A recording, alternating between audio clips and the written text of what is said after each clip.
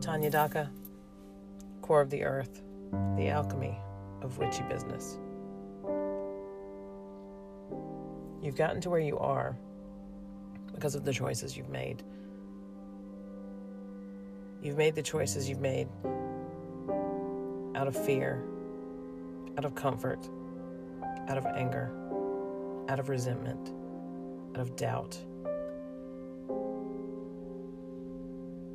But in order to really take hold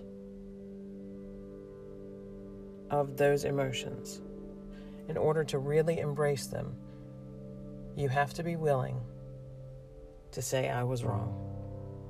Without judgment, without anger, without resentment or fear. It is what it is, and it was what it was, but now it's going to be what you make it.